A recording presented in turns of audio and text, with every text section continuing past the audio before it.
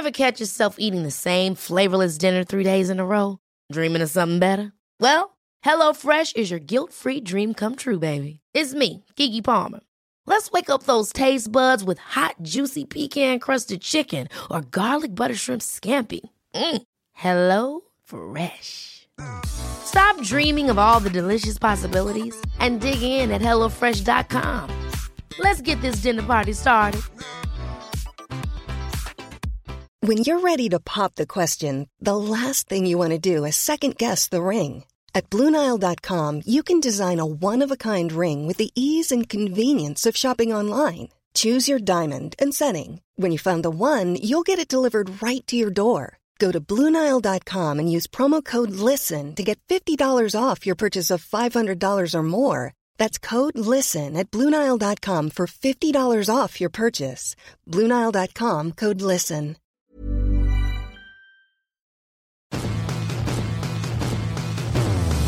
You're listening to Blue Jays Nation Radio with Cam Lewis and Tyler Yaremchuk, a member of the Nation Network of podcasts. Welcome into episode 15 of Blue Jays Nation Radio. I'm Tyler Yaremchuk, joined by Cam Lewis, as I am after every single Toronto Blue Jays series. And even though we've been miserable after the last couple, we are here once again. Win or lose, Coombsy, we produce this podcast, and they're doing a whole heck of a lot of losing right now. You sounded just there like you were in prison or that you were trapped, like you were in some kind of purgatory or some kind of hell, having to talk about the Toronto Blue Jays after getting swept by the Tampa Bay Rays in a 4-game series of a fucking nightmare. That was like, for me and you specifically, like fans of the Edmonton Oilers and the Toronto Blue Jays, that was the ugliest sports week I've experienced in my life. Yeah, it could not get much more heartbreaking than that. Watching, I know the fucking Leafs fans listening to this won't care, and congratulations, you're up 2-1. But like watching your favorite hockey team lose 3 straight overtime games, and then watching your favorite baseball team go. So in game 1, they get off to a good start, and then they give up 4 in the 12th and lose that one. In game 2, they score the first run, give up runs in the 8th and 9th, lose 3-1. In game 3, 4 in the 9th, blow it, lose 6-4, and then 7 in the 11th inning in the final game. That was something. It wasn't one? Just, yeah. Oh, that was a spectacle. That was what? Like, none of it made sense. Like the roller coaster of like, okay, they're down 5-0 and they're pretty much fucked. And then they storm back. The Vladdy home run felt like it could be one of those like season turning, like defining moments. Like we look back and be like, that comeback against Tampa when they finish, 1 game ahead of the Rays in the standings at the end of the year, we're going to be like, that was such a big game and we didn't even know. But, and then they find a way to blow it. And then come back with a Semien home run in the 10th, and then just piss their pants in the 11th. The Jays were, I guess the silver lining to draw from this is that the Jays were, I mean, this is probably a bit disingenuous to say, and people will probably disagree with me, but they were like a millimeter away from being on the exact opposite end and winning 4 games against the Rays. Those were all winnable. Those were all right there. Like the one game your pitching holds up is also the one game your offense doesn't come through in any way, shape, or form. And then in every other game, you play well enough to win, and it's pretty much like your bullpen not coming through for you. And let's just get right into 3 Up, 3 Down. Presented by Twig and Berries. Promo code NATION15 gets you 15% off. twigandberries.ca. Good Canadian company, good quality clothing for the everyday caveman. The first down, let's just talk about like the heartbreak. I like that as a down for this one, because man, you're like you said, you're just a millimeter away, and it counts for fucking nothing. You get 0 credit in the standings for any of those games, even though, like you said, every single time it's like in a couple of those games, you're 1 out away from getting out of things and walking away with a victory. Very frustrating. Yeah, at the very least in the NHL, you get a loser point for situations like that. You get a little consolation point. But baseball is cruel, so they don't do that. It was especially bad. I get the games mixed up, but it was the one where Dolis came in and allowed all the runs in the 9th. And that was the one that was especially bad right after the excellent Hyunjin Ryu start, where it was like, okay, at least they can salvage 1 win in this series. And then in the last game, Vladdy goes and hits those dingers, and it's like, oh wow, like amazing comeback. But then they managed to rip your heart out and eat it right in front of you. And it's like, oh man, it would have been nice just to have this game go south at the very beginning and just not have to care. But here we are. Yeah. And just losing in spectacular fashion. Like you look at that score 14-8 and you're like, oh God, they got stomped. Like, holy shit. That was in the 7 runs in the 11th inning. That's just, I've never seen that. Yeah, neither have I. I've never seen that. And the shitty part is you go all the way to the 11th, and for a bullpen that is utterly exhausted and basically just, I wish we could say they were running on diesel. They're running on nothing right now. They could use some diesel right about now. Yeah, they could use some diesel right now. Use Tanner Rourke to log some innings. But that's our second down, and the bullpen is just gassed. Like, it was such a good and fun story early on that they were putting together these great numbers out of the pen, but they fell off a cliff here. Again, you can't even blame them because it's not like these are top-notch veteran relievers that the Jays loaded up on in the offseason. Like, this is the scrap heap of what their bullpen should have been, and it's just not there anymore. Yeah, this was inevitably going to happen. As exciting as it was in April to watch the random collection of no-name arms just shut down other teams, it was not going to happen forever. In this series, we saw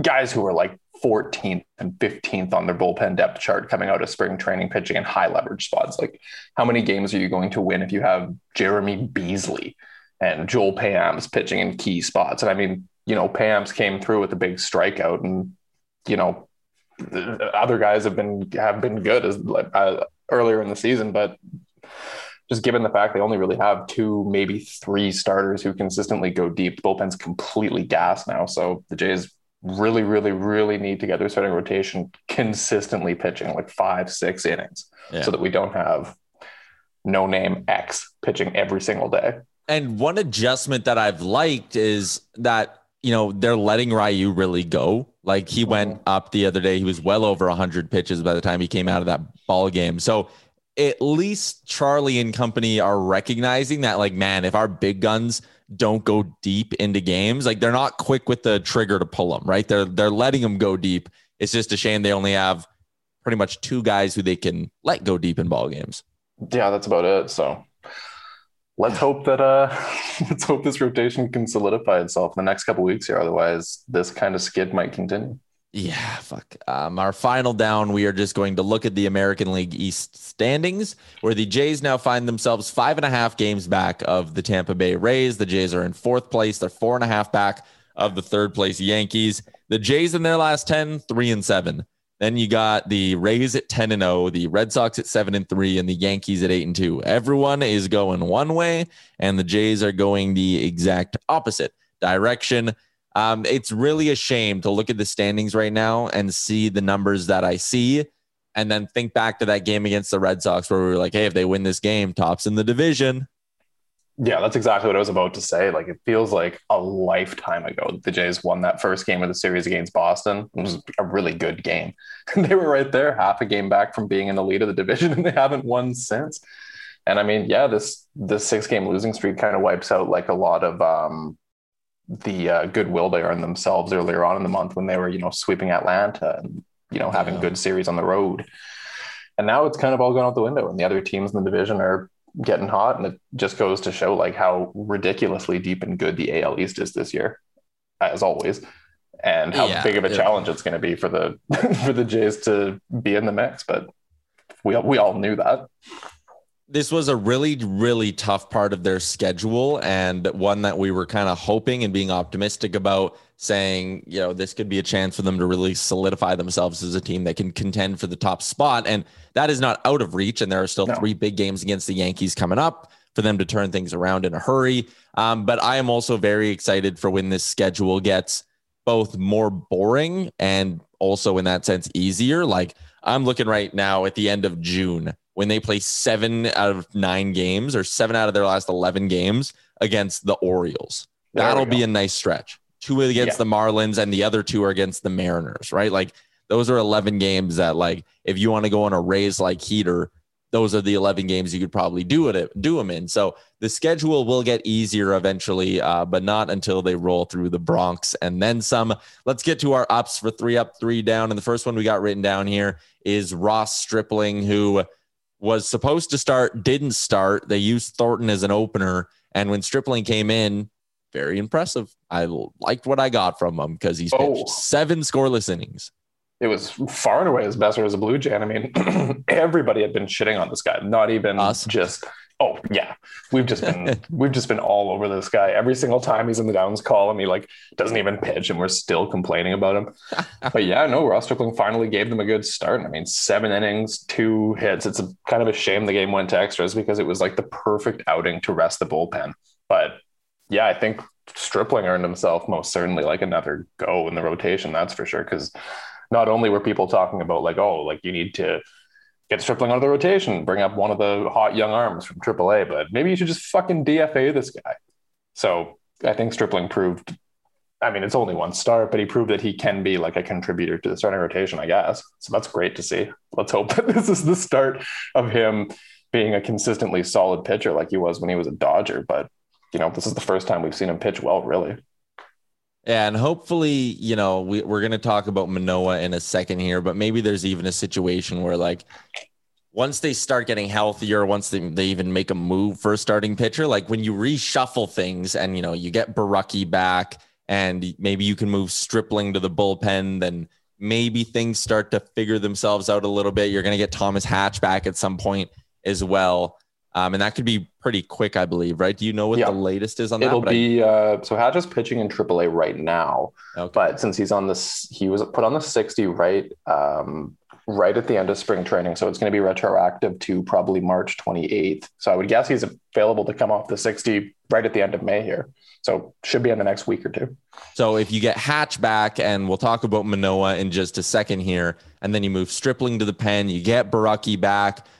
You know, some guys get a chance to rest up as well. That's never really a given in a long major league season, but maybe there's a chance for that bullpen to turn themselves around, and a good outing from Ross Stripling definitely gives me a bit of optimism. Vladdy Guerrero Jr.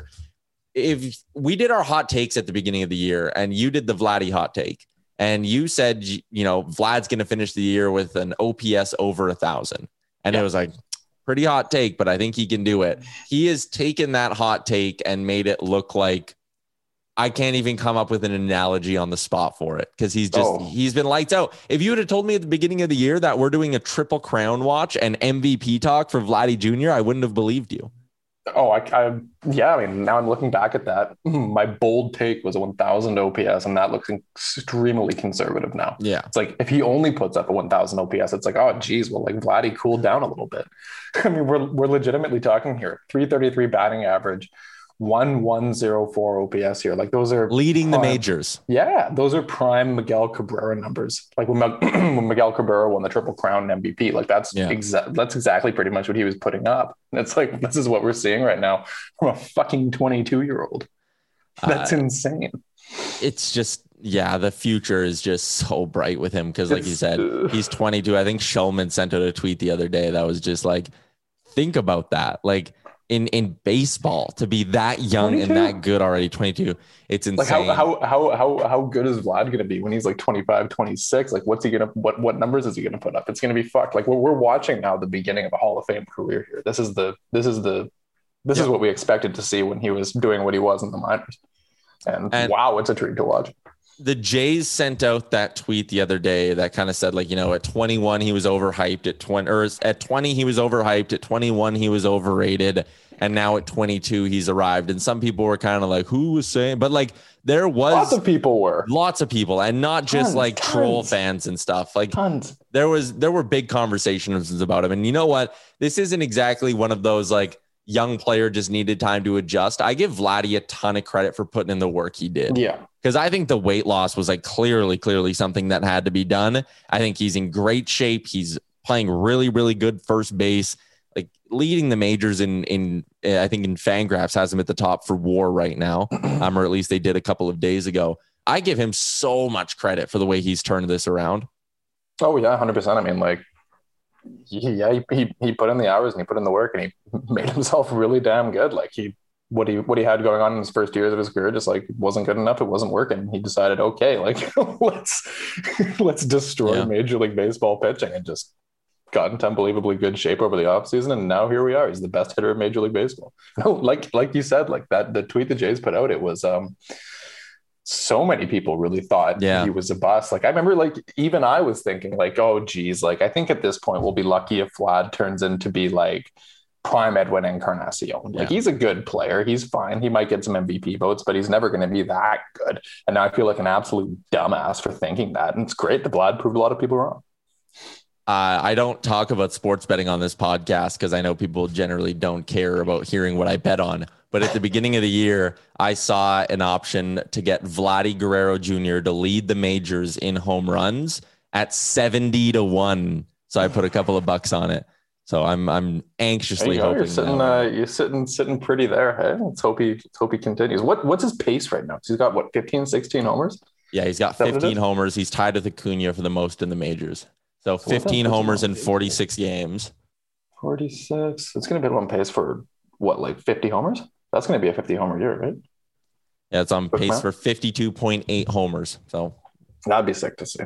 That'd be a fun story if down the stretch we do get some sort of like conversation, or we get to watch that kind of run. And keep in mind, like 15 homers, and he's cooled off once this year already too, right? Like this hasn't been 46 games of pure heater. This has been like, there's been some dips at times, and there was the one slump where that really kind of got people talking, but a very impressive run from Vladdy. I'm looking at his numbers right now, and there's only 1, 2, 3, 4, 5 days in which his OPS was below 1,000. Yeah, it's pretty wild.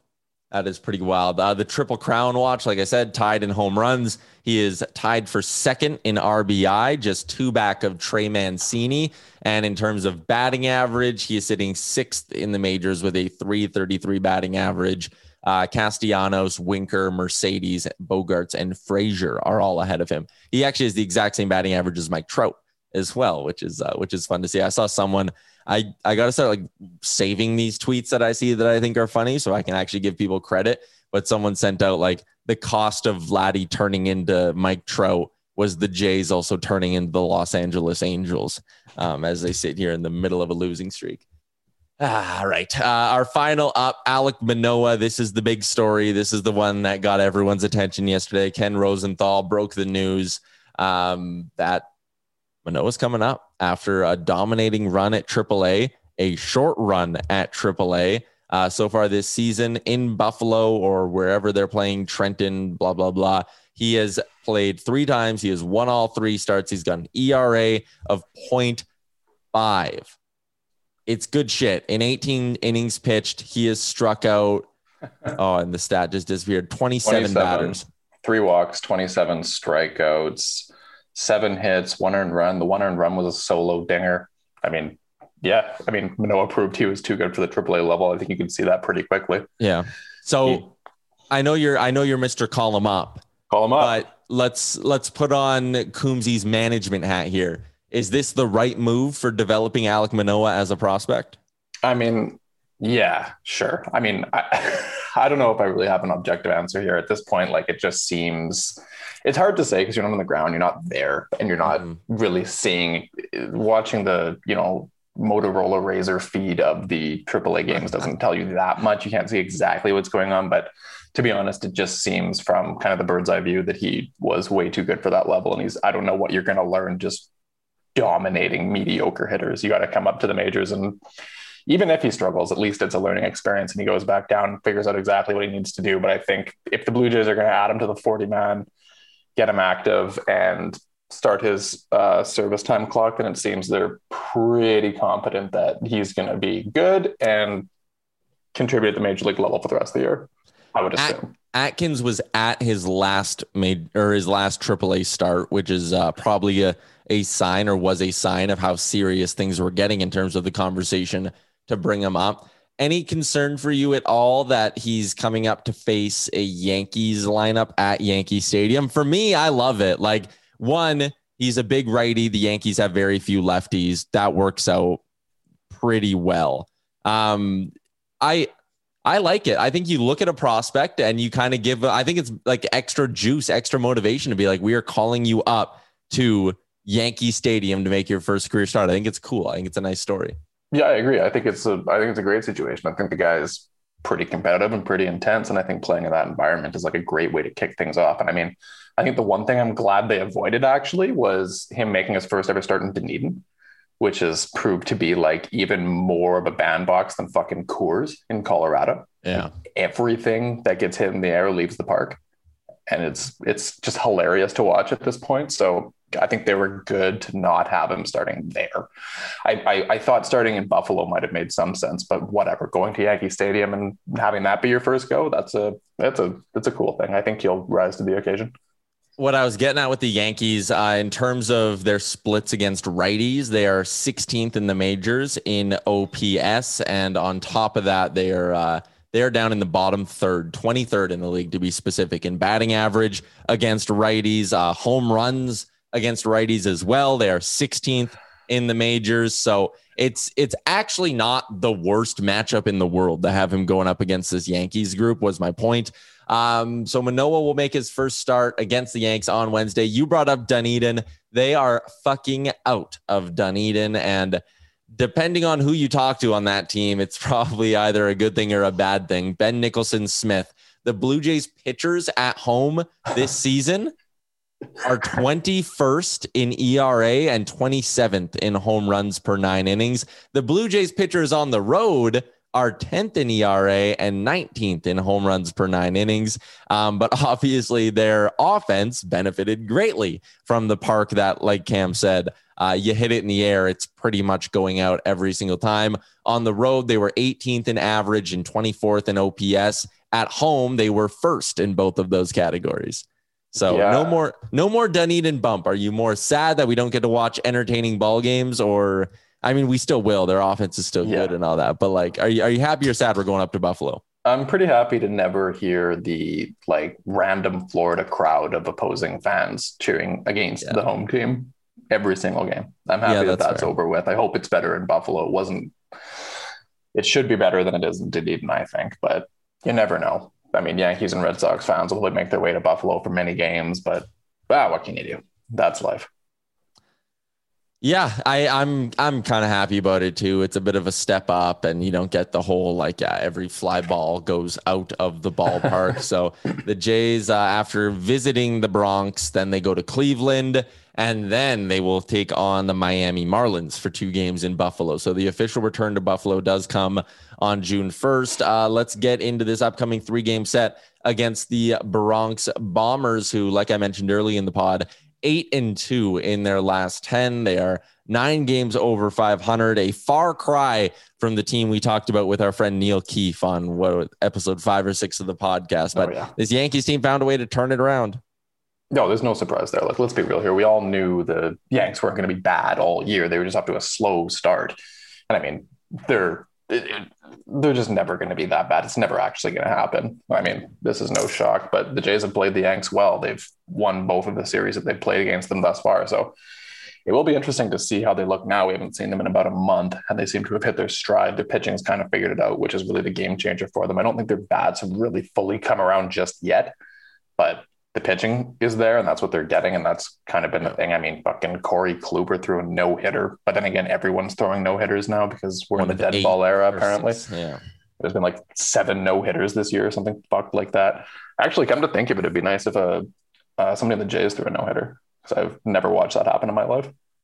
So if there was ever a year for it to happen, it seems like this is the year. Robbie Ray goes out there and throws a little no-no action. Ross Stripling goes out there and throws a no-hitter. Alek Manoah throws a no-hitter against the Yankees in his debut. You put some respect on Ross Stripling's name. He only allowed 2 hits in his 7 innings. Can you imagine? That would be peak 2021 Major League Baseball, is Manoah going out in his debut at Yankee Stadium and throwing a fucking no-hitter against the Yankees. I think the most peak 2021 Blue Jays thing to happen is if they did like a bullpen day and threw a no-hitter with like Trent Thornton, Joel Payamps, fucking Travis Bergen, like AJ Cole and Ty Tice or some shit. And that was like the combined no-hitter they threw. But the no-hitter also features like 8 walks. Like, Yeah, it's the eight worst walks, fucking no-hitter they- of all time. They allow like 3 runs. Yeah, that's 8 exactly what walks, happened. 4 errors, no hits. They use 9 pitchers. They lose the game like Lose the game in the 6-3 or 11th. something. Yeah. Fuck. On 2 wild pitches? Are you kidding me? That'd be that would be so dumb. That'd be classic. Yeah, that would be our fantasy scenario would be hilarious. A little fantasizing about that. Yeah, it's Mats in game 1, going up against, like you said, Kluber, and then in game 2 on Wednesday it is Alek Manoah, and then who's going to get game 3 here? Is it Robbie Ray? Robbie Ray, yeah. And then that would line up for the Cleveland series for Ryu and probably Stripling again for 1 and 2, and then Mats again. So it's a normal rotation now. It looks if Manoah hits and he's working, Yeah.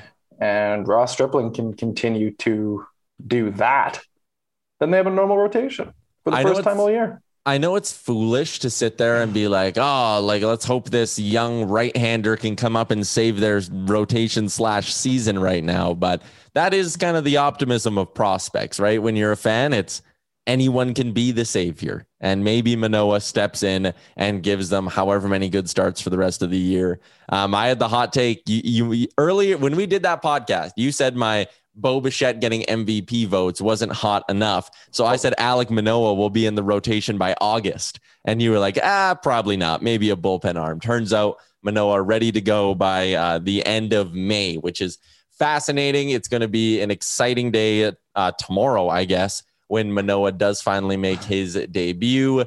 3 against the Yankees. Let's hope the Jays can turn it around and at least take 2 out of the 3 in this series, but it's going to be a tall task. How optimistic are you heading into this one, Coombs? Do you think they can do it? Can they surprise us, take 2 or 3?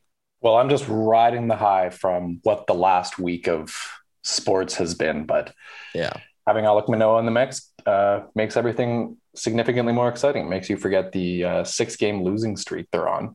So I'm going to say they'll take 2 or 3 here. Let's hope they finally start getting some bounces and a little bit of luck here and there, and maybe a couple clutch bullpen performances. And 2 or 3 is possible of those if that mix of things kind of happens. But if we learned anything the last week, it's that those are not guarantees with this year's Toronto Blue Jays team. Episode 15 of Blue Jays Nation Radio. Cam, you enjoy these 3 games coming up here. You enjoy that Manoah debut. Oh, I will. I'm quite excited for that debut. This is the most exciting thing this year so far. This is going to be a blast. This has been episode 15 of the pod. If you like it, if you enjoy it, if we are a part of your routine, leave us 5 stars, leave us a review, hit the subscribe button, all that good stuff I'm supposed to tell you as a podcast host. We will be back to talk to you once again on Thursday. That's right. Thanks for tuning in to Blue Jays Nation Radio. Don't forget to like and subscribe wherever you get your podcasts from to never miss an episode. Imagine the softest sheets you've ever felt. Now imagine them getting even softer over time. That's what you'll feel with Boll & Branch's organic cotton sheets. In a recent customer survey, 96% replied that Boll & Branch sheets get softer with every wash. Start getting your best night's sleep in these sheets that get softer and softer for years to come. Try their sheets with a 30-night guarantee. Plus, get 15% off your first order at bollandbranch.com. Code BUTTERY. Exclusions apply. See site for details. Hold up. What was that? Boring. No flavor. That was as bad as those leftovers you ate all week. Keke Palmer here. And it's time to say hello to something fresh and guilt-free. Hello Fresh. Jazz up dinner with pecan-crusted chicken or garlic butter shrimp scampi. Now that's music to my mouth. Hello Fresh. Let's get this dinner party started. Discover all the delicious possibilities at HelloFresh.com. Planning for your next trip? Elevate your travel style with Quince. Quince has all the jet-setting essentials you'll want for your next getaway, like European linen, premium luggage options, buttery soft Italian leather bags, and so much more. And is all priced at 50 to 80% less than similar brands. Plus, Quince only works with factories that use safe and ethical manufacturing practices. Pack your bags with high-quality essentials you'll be wearing for vacations to come with Quince. Go to quince.com/pack for free shipping and 365-day returns. Imagine the softest sheets you've ever felt. Now imagine them getting even softer over time. That's what you'll feel with Boll & Branch's organic cotton sheets. In a recent customer survey, 96% replied that Boll & Branch sheets get softer with every wash. Start getting your best night's sleep in these sheets that get softer and softer for years to come. Try their sheets with a 30-night guarantee. Plus, get 15% off your first order at bollandbranch.com. Code BUTTERY. Exclusions apply. See site for details.